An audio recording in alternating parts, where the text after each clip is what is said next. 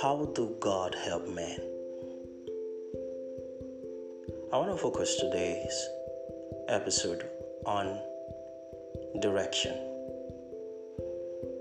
One of the ways God renders help to His children is by bringing them to a place of clarity, and this He does via the Word of God.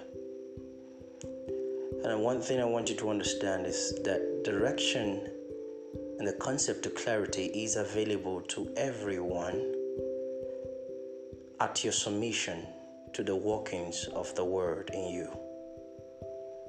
Because the Bible made us to understand that He orders the steps of the righteous.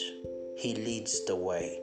He is the spirit of counsel that speaks volume in your spirit. Maybe you're listening to this broadcast and you are confused in life. You are limited to opportunities, and for some reason you've tried everything possible, but you are yet to fulfill the mandate of God upon you. And maybe you've come to the end of yourself and there is no other way out. I just want you to understand that there is a man who is identified as the extraordinary strategist. He makes a way where there seems to be no way. And He is Christ the Lord. And so at your submission to be able to yield or flow in the river of the Spirit, you are introduced into clarity. Direction is coming your way today. You will hear a voice speaking to you, telling you this is the way. Because He orders the steps of the righteous. Are you a new creation? Are you just? Are you brought into the righteousness of God?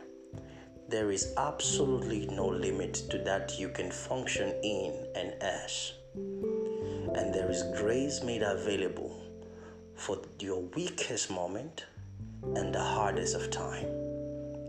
Embrace your process, embrace your season. Because the best of us are allowed to go through the darkest of times, the hardest of times, and the harshest of times. And this is why I'm confident that God is up to something in your life. Receive direction today.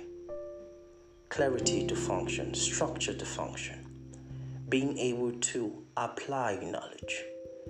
There is a force that guides a man's step. And that force is in the Word of God as the person of wisdom. He is going to speak louder to you. So don't give in, don't give up. Hold on to the confession of your faith. Allow this word to remain and dwell in you richly. Because this word has the ability to make you what it talks about. God bless you.